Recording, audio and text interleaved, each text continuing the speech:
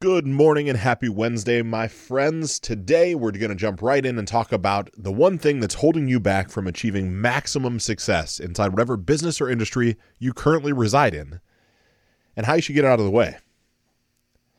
And admittedly, as I say that to you, I'm realizing without notes in front of me that you're not going to get this one out of the way. You're actually not supposed to. And I believe that's one of the fallacies that exists inside of most coaching programs, books you might read, ideas you have, marketing stuff you've watched online, is that there's a way to move all these things out of the way. Let's talk about what those things are. Right? It's the kids that don't go to bed at the right time. It's the restless sleep you got the night before your day at work. It's the employees that don't show up. It's the clients that don't show up. It's everything that you can list. Those are the things. Those are the things that sit in front of you and stand between you and the success you want to achieve. Am I right? I mean, maybe I'm the only one that has this happen, but I don't believe so. And so what happens is we're convinced there's going to be some magic bullet. Right? If I read this one book, it's going to solve this problem for me. If I sign up for this one course, it's going to take away my pain point. If I do X, I get Y. And while certainly I'm obviously a big advocate and a believer in coaching protocols, in paying for people to see my blind spots, what I find to be interesting is there's some lessons you just can't pay for. Let me explain what I mean by that. I truly know that the one thing that stands in between you and the success you want is your ability to withstand pain. Yes, it's that. It's all that any of this really is. There are just levels to the pain you're going to get to experience as a business owner, as an entrepreneur, as a coach, mentor, consultant, even as a salesperson. It's just pain. And the people that are the most successful are the ones that are able to handle the most amount of shit for the longest period of time. So there's a conversation that I've had before on my old show, 15 Minutes of Freedom, and that's don't wish it was easier, wish you were better. And that message reigns true today. You know, I don't wish the clients would show up at their scheduled time. I wish that I had a better follow-up system to ensure they didn't miss the call. And I don't wish that more people would hit seven figures inside their coaching business. I wish that I had a better system to get them there. I say all this because I look at the most successful people that I know, that I actually have had the joy of having conversation with, or that I still get to currently have conversations with, and they have become elite at dealing with the shit. Right? Andy Frisella has this challenge, right? Andy is the owner of a company called First Form that I think is on pace for $325 or $400 million in revenue this year. Midwest guy from St. Louis, Missouri. Little crass, little XYZ, but it doesn't really matter. He's got this challenge called 75 Hard. And 75 Hard consists of 2 workouts a day, each 45 minutes, one outside, one inside. It's sticking to a diet without wavering. It's drinking a gallon of water a day. It's reading 10 pages in a book a day. And it's taking a progress picture every day. And I look at this and I laughed originally, right? Not because I disrespect Andy, but because it was confusing. It's like, man, I don't work out outside, but I work out for 2 hours a day. I always drink a gallon of water. I can't remember the last time I didn't read something. I'm not so vain to take progress pictures, but I could. That's not that big of a deal. I'm like, why are all these people getting all jacked up on this? Why is this inspiring so many people? Like, go to Instagram and type in 75 hard as a hashtag and see how many people are doing this. It's fascinating. I'm like, man, what am I missing here? What I'm missing is his challenge has created an internal fortitude for people. That I'm realizing that the way that I live my life is not normal.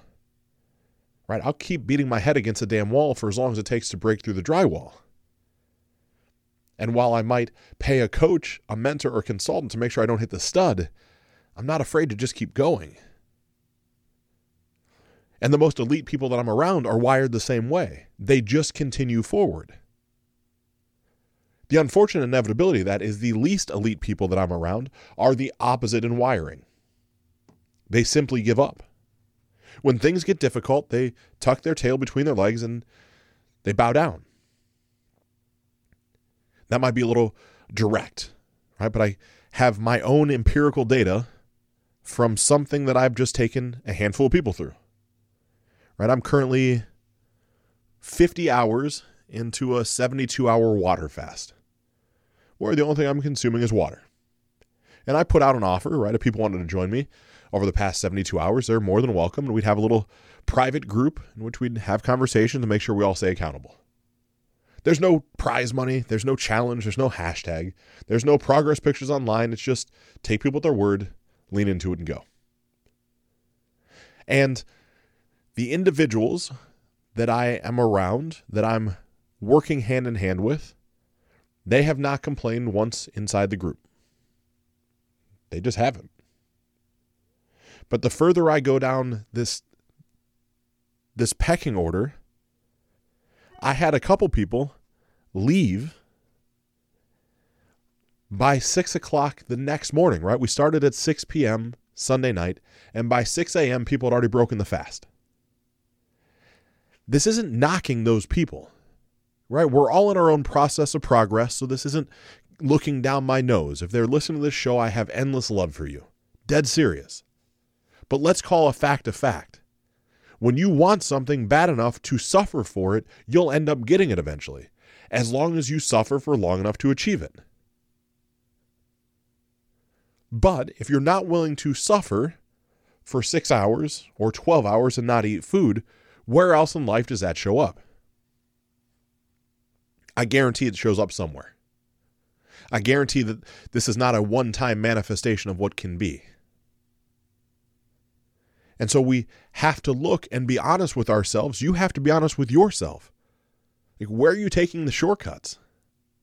It's not supposed to be fun to get to the point of making all the money that you want to make. It wouldn't be worthwhile if it was fun and enjoyable the whole time.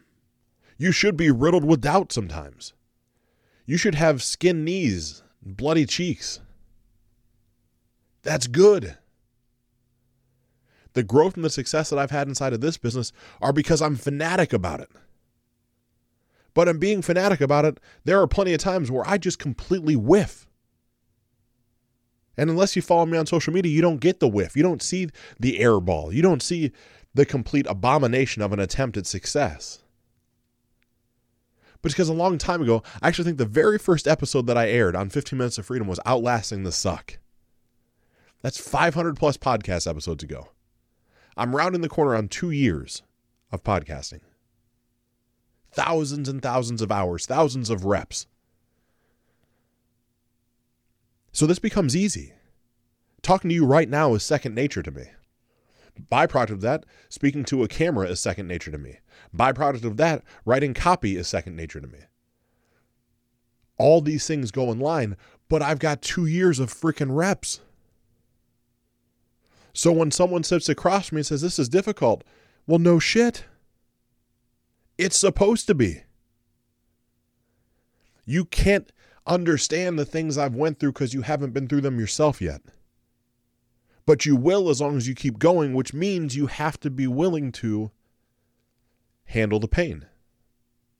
It's just that easy. So right now, when you're honest with yourself, give yourself a rating, 1 to 10. 10 being, give me all the pain. I'm going to get to where I want to get to no matter what goes on. I refer to that as you can't tell me nothing.